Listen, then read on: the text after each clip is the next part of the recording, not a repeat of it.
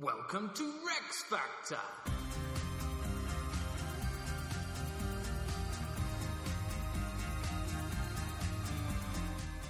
This week, Cnut.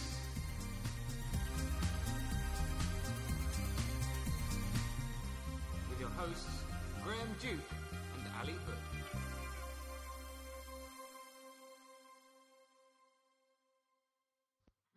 Hello. Hello. Welcome back to Rex Factor. Rex Factor. Reviewing every king and queen from Alfred the Great to Elizabeth II and deciding which ones have the crucial greatness factor, which we call The Rex Factor. the Rex Factor. Where are we up to? We are... Oh, you need to go and get your cards. I do, right. And I'll say where we're up to. Yeah. We are... Well, we've just had Ethelred the Unready and then his son Edmund Ironside. And under Ethelred, Saxon Legend. Kingdom had... Ethelred, this is. Oh, yeah. Saxon Kingdom had really gone downhill over a 38-year reign, increasing Viking raids, getting to the point at which the Saxons are, well, briefly conquered by Sven Forkbeard, but he dies quickly. Ethelred comes back, and then is beset by more invasions from Cnut. But then when Ethelred dies, we have a standoff between Edmund Ironside, the Saxon, and Cnut the Viking, and they have a number of battles before coming together at Assendon in 1016, where Cnut wins, but nevertheless they have a peace treaty. They agree to partition the kingdom. When one of them dies, the other inherits the whole thing.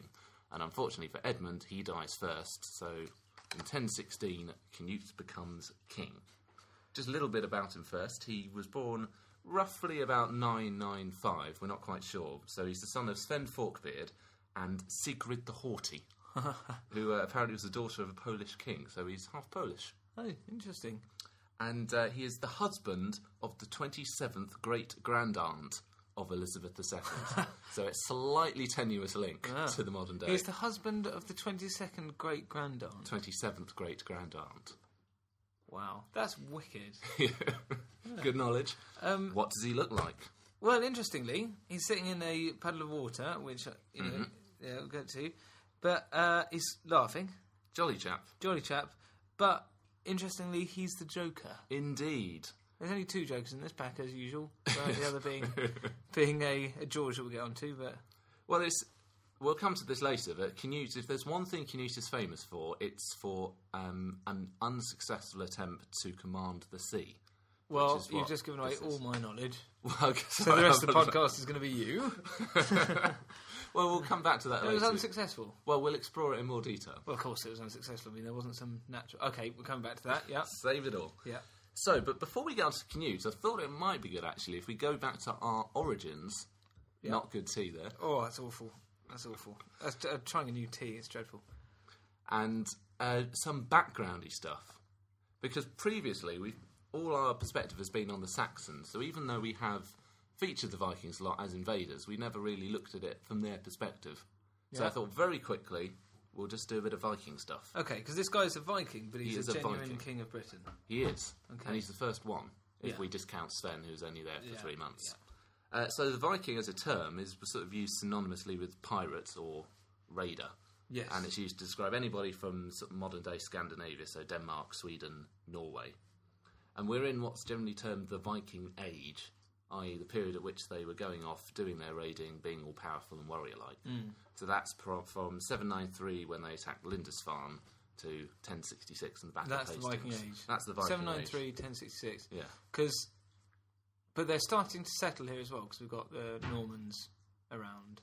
Yeah, well, of course, the Normans are one of the many people who actually are descended from Vikings. So they expanded everywhere, and the reasons for this, because we never look at this so much, we just say, oh, the Vikings are invading. Yeah. Why are they invading? Many theories. I've got one. Yep.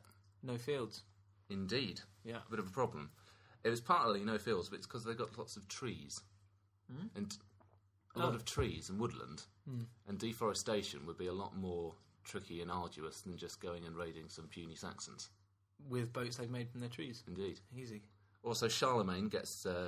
moaned at. He was this Christian leader who was apparently very anti-pagan, so they got a bit of a kicking from him, so they went elsewhere to see where they could get some goods. Why was he able to do so well? He was a very powerful European... But he had the resource behind him to kick off. Yeah. And also the decline of old trade routes, sort of back from the Roman period, so they were not as good as they were, so they had to look in new places to Right. do that, because they're big traders, so they expanded all across the world. So Ireland, they established permanent bases, particularly Dublin. Yeah. It's a Viking kingdom that they set up. Normandy, as we said, that means the Northmen, i.e. Vikings. Yeah. And they discovered lots of places. They discovered Iceland, Greenland, and North America. North America. So you knew more than you think. I've got it. It's all up there. So that was in 986, Leif Erikson. They actually had a little colony there called Vinland. Really? Which they tried. Yes, so I think Iceland or maybe Greenland was their base. And they did set it up, but they got a bit of trouble from the Native Americans. Yeah. And unlike the British, decided this meant they should probably just head back home rather than exterminate the native populace. Wow, that's an image that you'd only imagine in like Bill and Ted or something, a Viking running amok with some Indians in North America. That's amazing. And culturally, they didn't wear horned helmets, didn't drink out of skulls, were initially pagans, so you have all these gods like Thor and the sort of heaven of Valhalla. But from the 10th century, they're becoming more Christianised. And significantly cooler than the Saxons.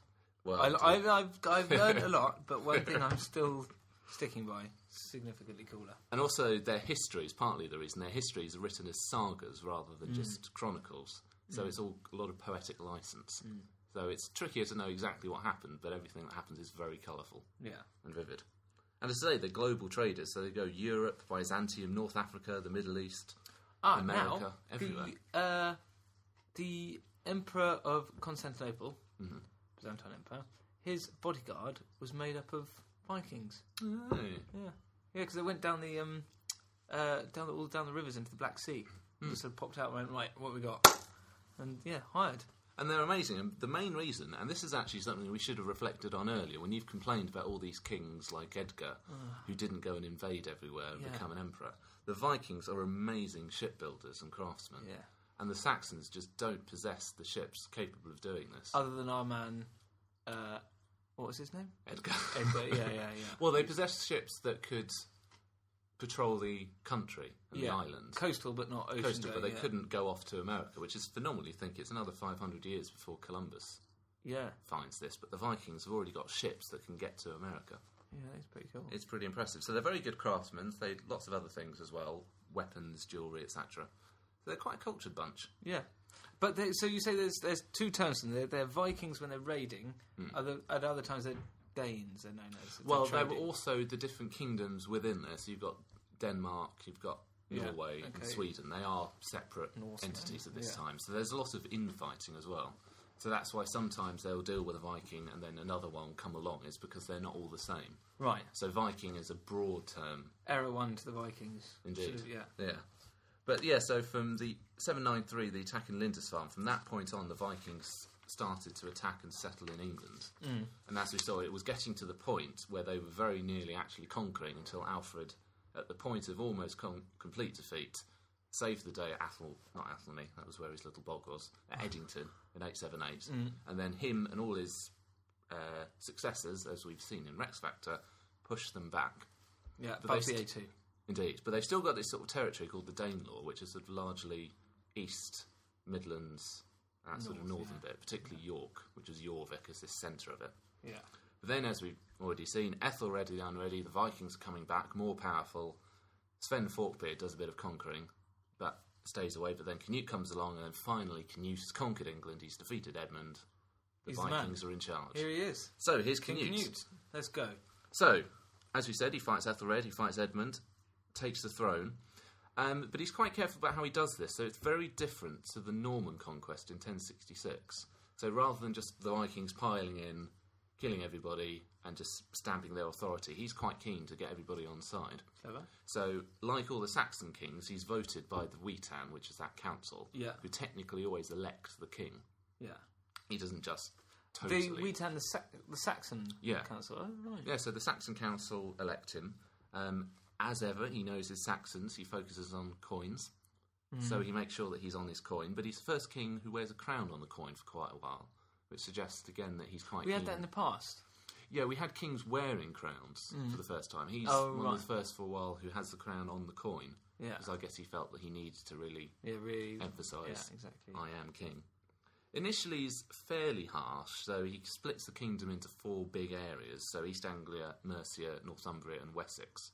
And he splits them up amongst his supporters. So East Anglia, there's a chap called Thorkel the Tall. Mercia Edric Striona, as we remember, who doesn't last long, but he's in charge of Mercia. Eric of Halthere in Northumbria, and then Cnut takes Wessex for himself as the significant, heartland. isn't it? Indeed. Yeah. And he starts off, he executes quite a lot of his rivals, said to have loved those who supported Edmund, but there have been lots of people doing betrayals. What he liked Edmund? He really liked and respected Edmund, and he didn't like the people who had fought for Edmund and then deserted to Cnut. And he thought they're the ones or the other way. So he executed quite a lot of people, such as Edric Striona. Excellent. Exiles the younger royal children, and still there's a bit of Danegeld payments, because he's got his big army that he's got to deal with. So there's a £72,000 Danegeld to pay off his army, and then another 11,000 for London to have a peaceful submission without any fighting. Pay off his army? Because he's got to send them back home, and they've been fighting for him, so he's got to pay them. Right. So he taxes the country to pay for his army. But then he focuses a bit more on sort of reconciliation with the Saxons. So he marries, remember Emma, who was the wife of Ethelred, the second wife of Ethelred. Right, yeah. And she had some children by him, stepmother to Edmund Ironside. Marries her, and they have a bit of a compromise. So Emma relinquishes the claims of the children that she had by Ethelred, but in return, Cnut acknowledges that any sons that they have will be his legitimate heir. Oh, right. So, bit of a compromise. It's a marriage of love, then. Well, and it gives Emma a bit of a steely reputation on the continent, the fact that she seems to abandon her children. And it's very astute for Cnut, because it means he's got a link to the Anglo-Saxons, because she's been queen for about 10 years, a link to Normandy, where he's got quite a few problems, because she is Emma from Normandy originally, and also reduces the power of some of Emma's children. So it's quite a canny bit of marrying. But he still thought he could hold back the tide. Well, we'll come there. So he does more things. In 1017 or 18, he holds a thing called a thing. What? It's a Viking thing, and it's called a thing. It's a Viking thing? A thing, indeed. It's where they have, after they've had a big conflict, they have this big meeting where everybody comes together and they sort of put their old things aside and is that where we get the word forward. thing from? Or is it just... Because if you think of the word thing on its own, it's quite a sort of Saxon or Viking word. Well, we get thousands of words from Vikings, including one of your favourites, egg. Egg? It's a Viking word. Yeah. Really? So, but the thing isn't a Viking word. It doesn't mean they just couldn't come up with a name for it. No. I think it was originally, this is what a thing was. Yeah. It was a thing. So after they had a lot of bloodshed, they come together and they make peace. And he declared he'd uphold the laws of Edgar the Peaceful. So again, he's keeping it fairly Saxon. Dismisses most of his army, and he only keeps 40 ships. That means that there isn't this sort of conquering standing army in England like there was with the Normans. Mm. And then the Saxons come to be quite a big part of his government. So Emma, although we said it's a political marriage, but actually they seem to have got on genuinely quite well. So she becomes quite a trusted advisor for him. And also she knows how to do things with the Saxon as well. But he trusts her, so when he goes abroad, he sometimes leaves her as regent. So they did have quite a good relationship. There's also the Archbishop of York, who was called Wulfstan, who was this very old chap, but very highly respected, and he had a major influence on the young Cnut, because Cnut's only about 19, 20 or so when he becomes king. Really? Yeah. Blimey. And he's conquered the country. He's not a bad guy. And a chap called Godwin. He sounds Saxon. He is Saxon, though he's married to a Dane. He is the father, as we see later, of Harold Godwinson, who is Harold II of the Arrow fame. 1066 fame, yes.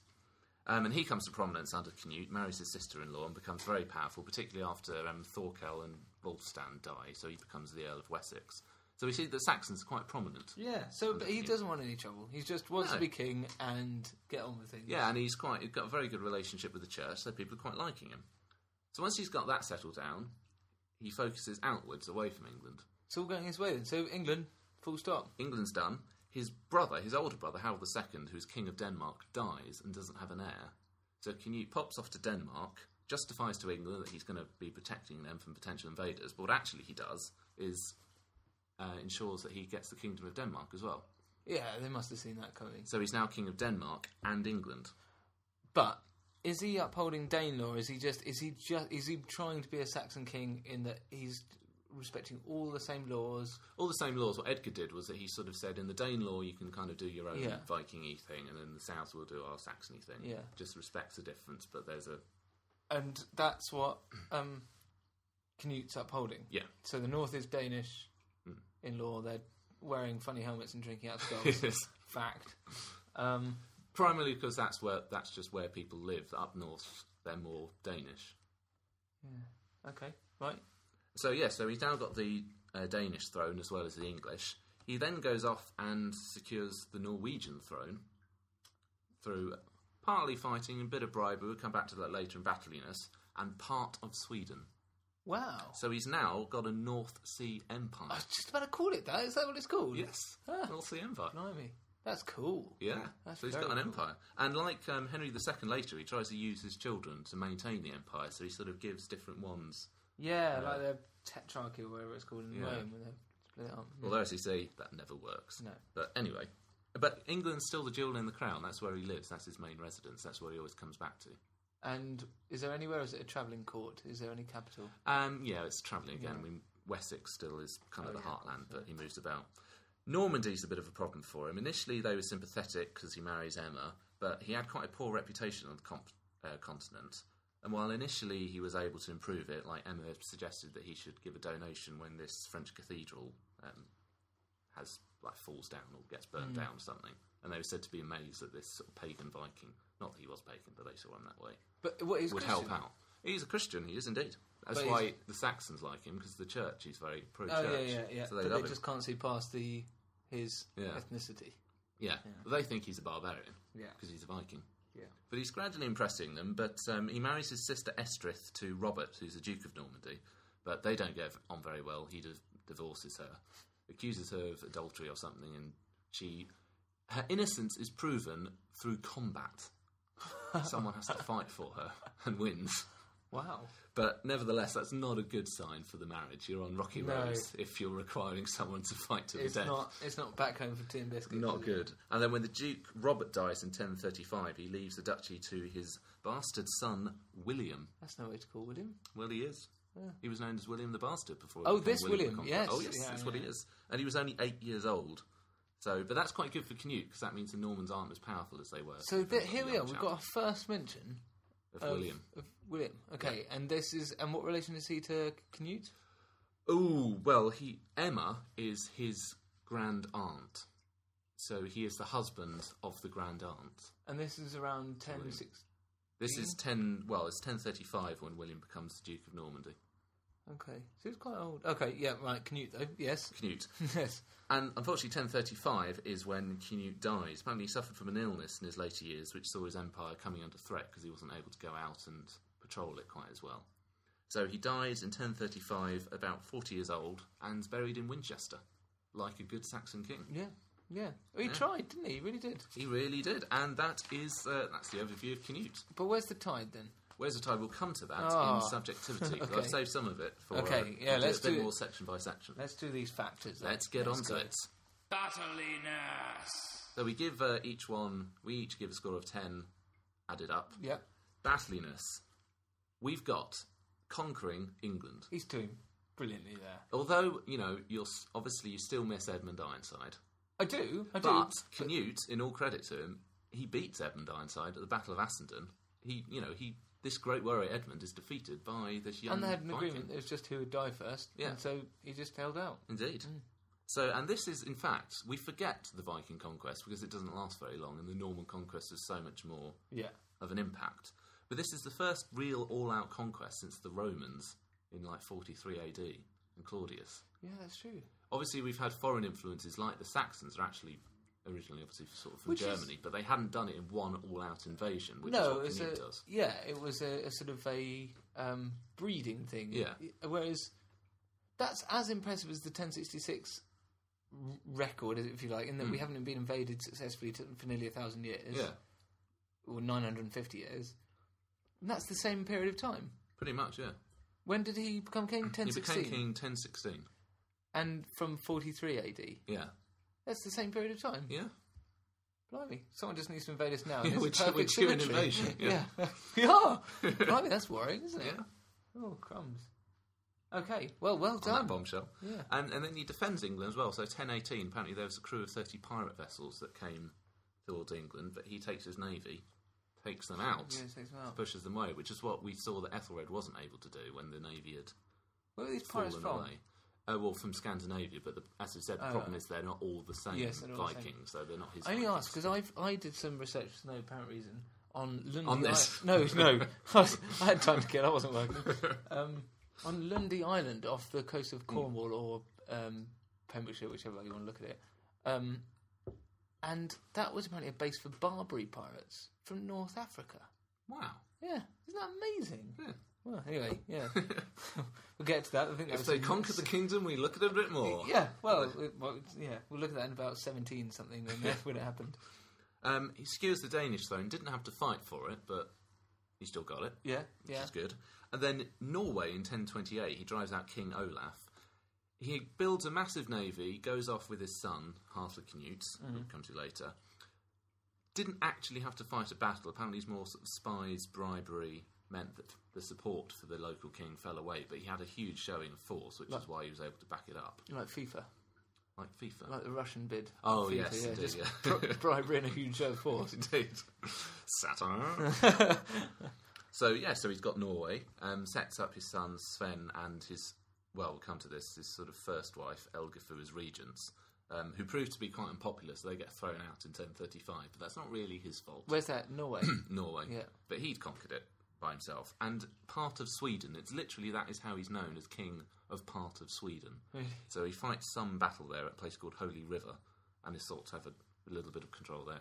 Right, okay. So he's conquered England, Norway, Sweden, takes Denmark.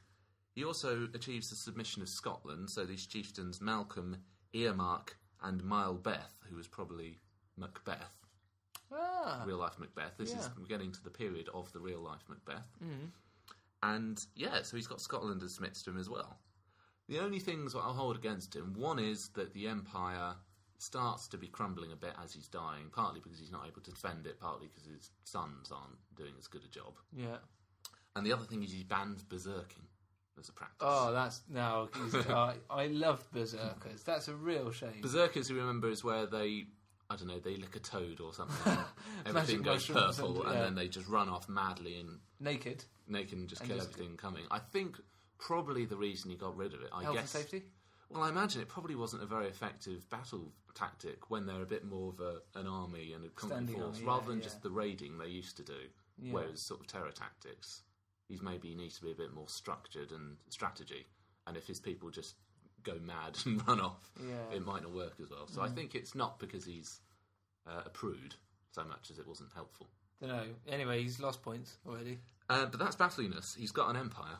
He's got an empire. You've been waiting for a while. You want a king with his sword held aloft and invading, and that's what he's done. And he has. But there's no key battle, though. No big battle. Well, battle. Assendon, 1016, when he defeats Edmund. Yeah, okay. And effectively conquers England. Yeah. No, it's good. But it's like a company, like what's going to happen to Virgin when Richard Branson cops it? You need to ruling by charisma. But I think you need to credit Richard Branson for doing it in the first place. You do. Pretty good. So a score. What are other scores here? Oh, well, our top scorer is Athelstan, who just went off and conquered the whole of England. He did. After that, we've got Edward the Elder, who did a lot of fighting, and Edmund Ironside, who was good in battle, but lost to Cnut. It's still better than Cnut. Even though he lost to. It's still better.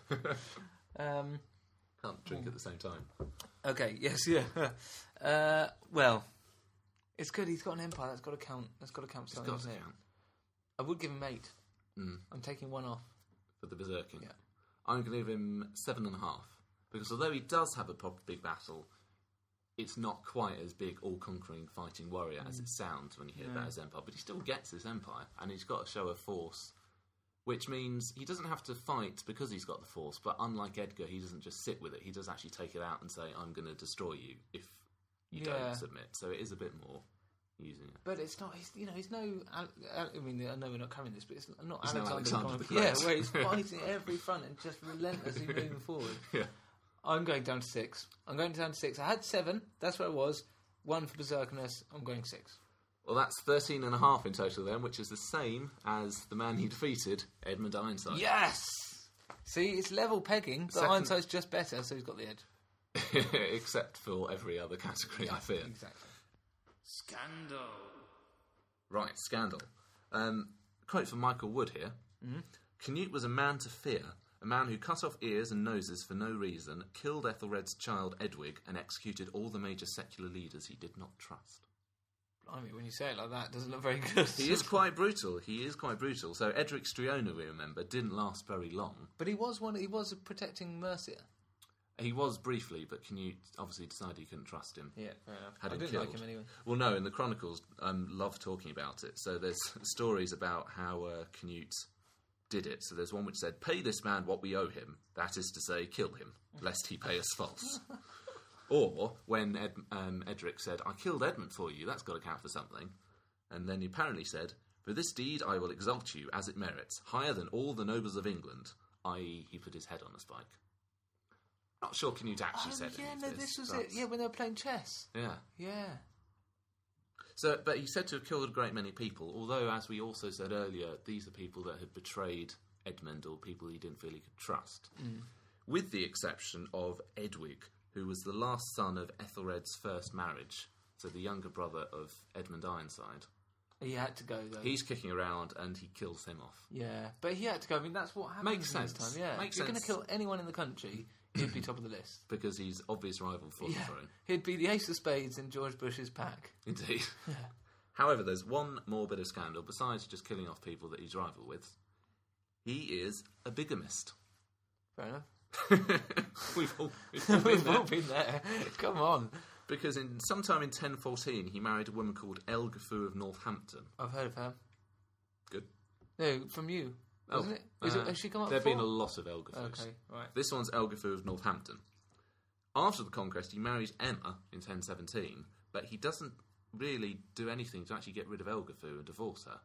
And in fact, she's still in the country, she's still given land and power, and he's still using her. So actually, he sends her and one of her sons, with Cnut, Sven, off to Norway to be regents there.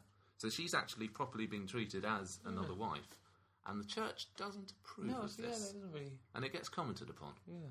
And there are laws which say things about this is not a good thing. Do not follow this example. So, yeah, so that's pretty scandalous. It is He's got pretty two scandalous, wives. It's not just that he's taken one, got rid of her, brought another one in. He's just got two. I mean, that is scandalous. I mean, that's registering on the scandal needle in my head, but it's not. It's only twitching. It's not. Yeah, it's not raging scandal. No. But so he's killing lots of people, kills off one of the other princes, and he's a bigamist. And he's killing people because he's out of mistrust. This like he has great respect for this Edmund chap. I mean, these aren't excuses. Please don't go off and kill people out of some weird respect, like some gangland leader. But you know, there's some misguided sense of honour there. Yeah, it's tactical. It's tactical. Yeah. It's not just a madman.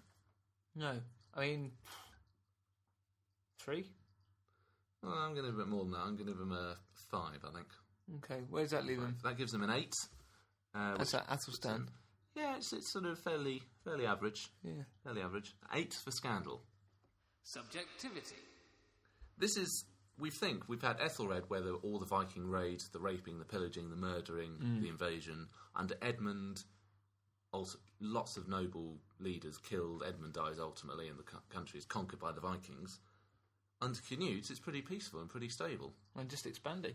And they don't have to worry too much. So there are some law codes, which is very influenced by that Archbishop of York, Wulstan. Secular and ecclesiastical law, though both stressing Christian values, probably because they feared that with Vikings in charge, they'd become pagans or something. So lots of things about trading, hunting, non-religious work getting banned on Sundays, which is kind of what had been done before. The limited rights of free women were respected. So widows were not to be immured in convents too hastily, and widows and maidens were not to be forced to marry a man that she disliked. That's quite forward thinking, I suppose. On the other hand, with adultery, men were to be criticised, particularly if it was with a nun. Whereas women were to become a public disgrace and to forfeit her nose and ears. So still an imbalance. Yeah, there's an imbalance in the gender really, stakes. I mean, criticised. Christ, poor bloke. Indeed. Oh, thank God we live in more enlightened times. As we also said before, very good relations with the church. It's hard to know whether this was because he was genuinely pious or just because he was being shrewd.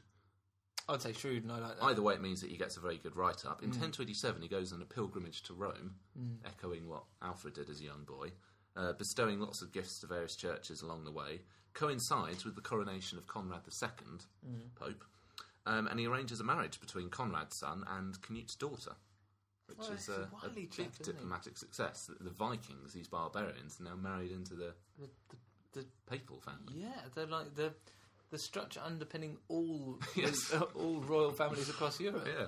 That's amazing. And so, despite the murders, despite the bigamy, he gets loads of praise from the church. So he's they love him. Yeah, he's properly recognised as this North Sea emperor. There's the top left-hand side of Europe. He's the man. Yeah.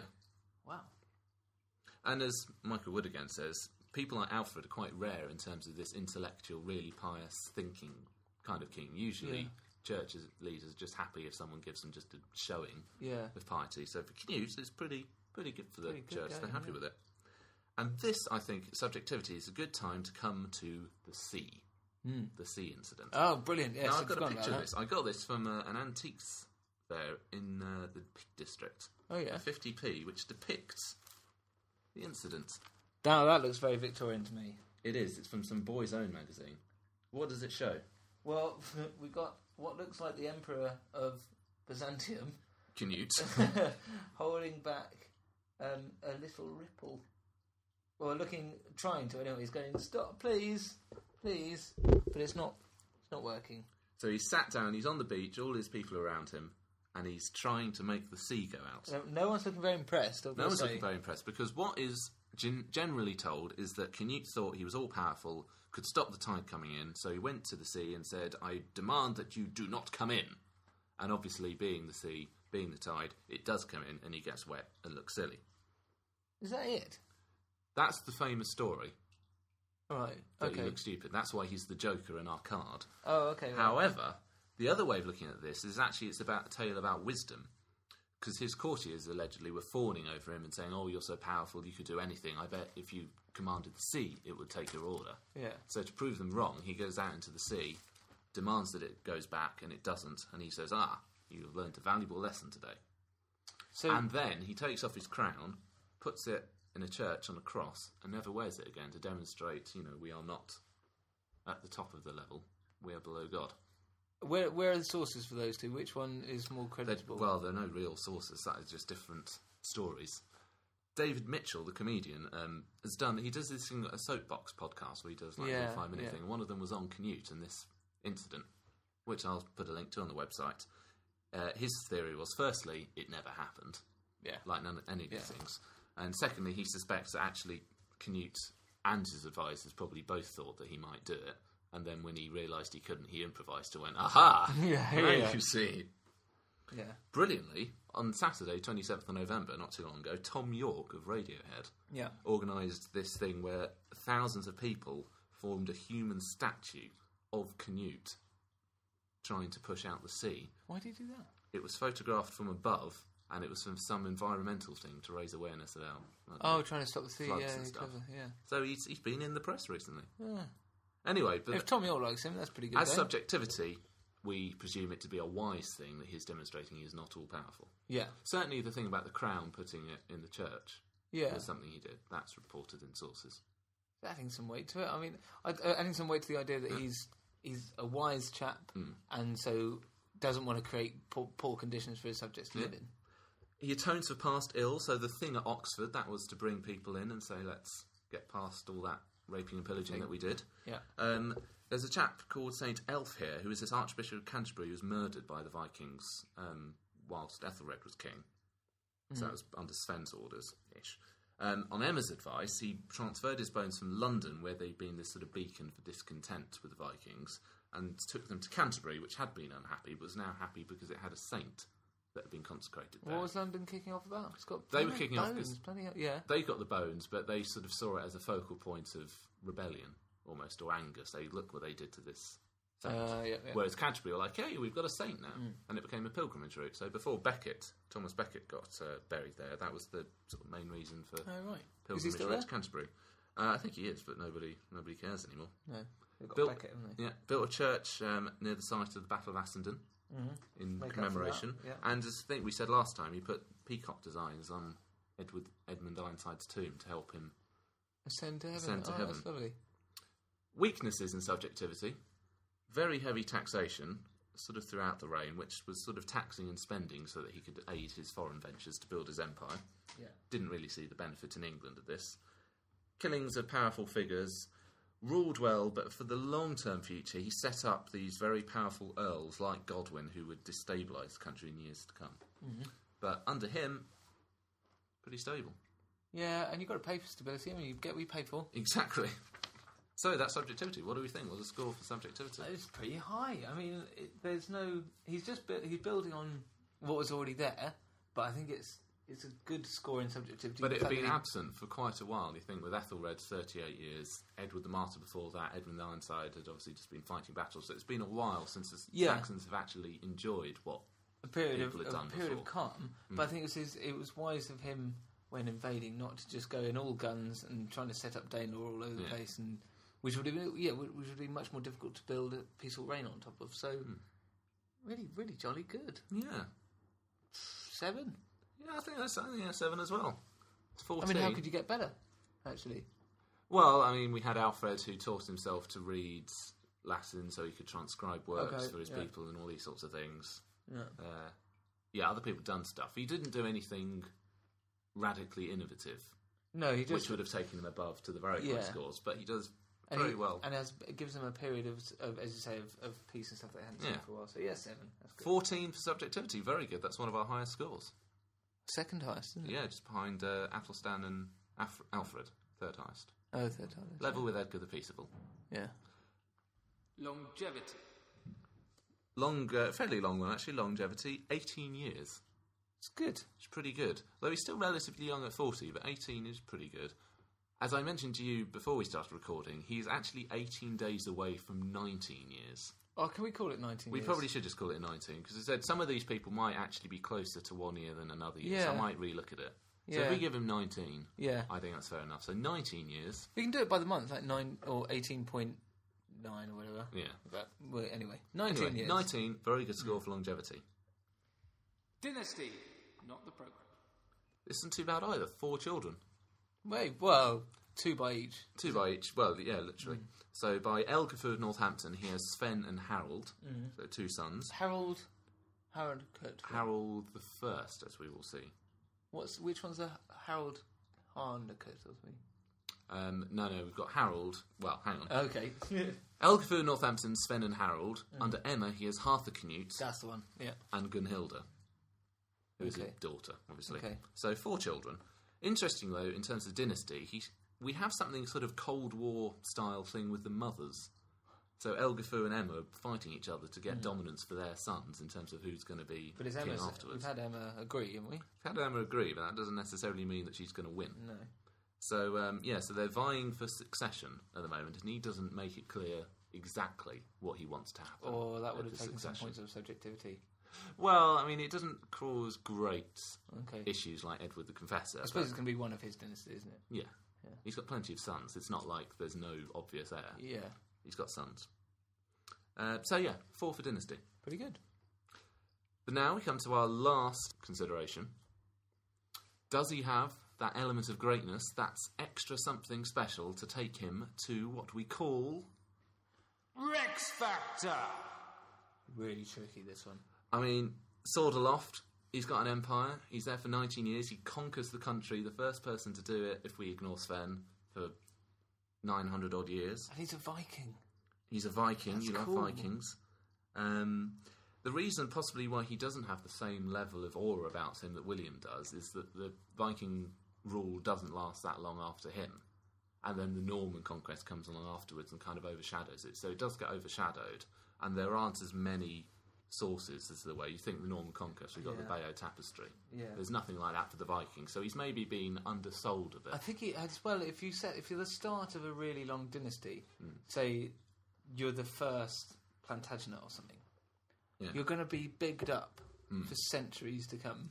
Yeah. If you've won a great battle, and so I mean, if this was the start of a long line, I think he would definitely have it. And I think I've just we've been indoctrinated by or brainwashed by about Harold and William, and this chap Yeah, in he'd the already done background. it. But does that mean he doesn't have it? I mean, is the idea that we have got to be objective and actually, say for whether these people do have them, rather than just reinforcing the idea that old certain stereotypes, kings yeah. have Rex factor. And we've had a couple, Edgar and Edmund, where we came very close, but there was something holding them back. Either Edgar maybe didn't do enough with the strength that he had. Edmund wasn't quite able to win. I don't think either of those apply, but there is something holding me back. Is it just though because I think it is just you're not that, familiar with him I as think much? it's that I'm not familiar with him. But I think actually what he's done, he's conquered England. He's got a bit of an empire going. He rules pretty peacefully when you can contrast with how the Normans are going to treat England. And England is still his priority, so he's very much... And everyone's happy with him. He's pretty much a classic Saxon king, actually. Yeah. He really adapts He's to his like environment. Edgar the Peaceable. Except that he did actually conquer the country. Yeah. I'm going to give it to him. I think I'm going to give it to him as well. I think that's he brilliant. deserves it. Yeah. And the Vikings get a chap in there at the end of the Excellent. process. So well done. Well done. The Cnut. You have joined Alfred the Great and Athelstan on the Rex Factor Mountain. Your sword is held aloft. You are one of the greats. Well done. Well done, but don't forget your help from my man Edmund. Edmund Ironside. Well, he doesn't. No, he doesn't actually. Yeah, That's the plus. that's the plus. That's the why plus. it pushed him over the edge. There He you are. liked Edmund so much. Yes. So well done to Cnut. We'll see. Oh, we've got one more thing we've got to do. It's Prince Watch. This is where, because we've got all these different kings and princes, keeping track of who's who's in the running to succeed and become a king. yeah. So Ethelred and Elgifu of York, different one. The last remaining son was Edwig. He's been killed off by Cnut. So no more children from Ethelred's first marriage. Ethelred and Emma, we still have Edward and Alfred, who are exiled in Normandy. And they're potential threats, because they're at the Norman court. Oh yeah. The Normans are a little bit, so they're still there. They're still looking for a chance to come back and claim their throne. Cnut and Elgifu of Northampton. We've got Sven, who's just been thrown out of Norway, but he's trying to regain his kingdom. And Harold Harefoot, as he's known, because he liked his hunting, who is in the country Right. at the time, as is Elgifu's mother, who was thrown out of Norway. But they're not the ones that have promised the crown. Not the ones that promised the crown. The crown is promised to his one and only son by Emma, Harthacnut. But as we'll see, Harthacnut has been made king of Denmark. And now that Norway has fallen, there's a problem that Denmark is now trying to either conquer Norway or defend itself against Norway. So Harthacnut is not in the country at the time He's got that his hands he dies. busy. So next week, we won't be doing Harthacnut, we'll be doing Harold. Is this agreed? Is this all right? Do they know about this? Well, it might be a bone of contention between the two of them. Right. We'll see all about that next time when we do Harold, but for the moment, goodbye. Excellent. Cheers. Thanks for listening.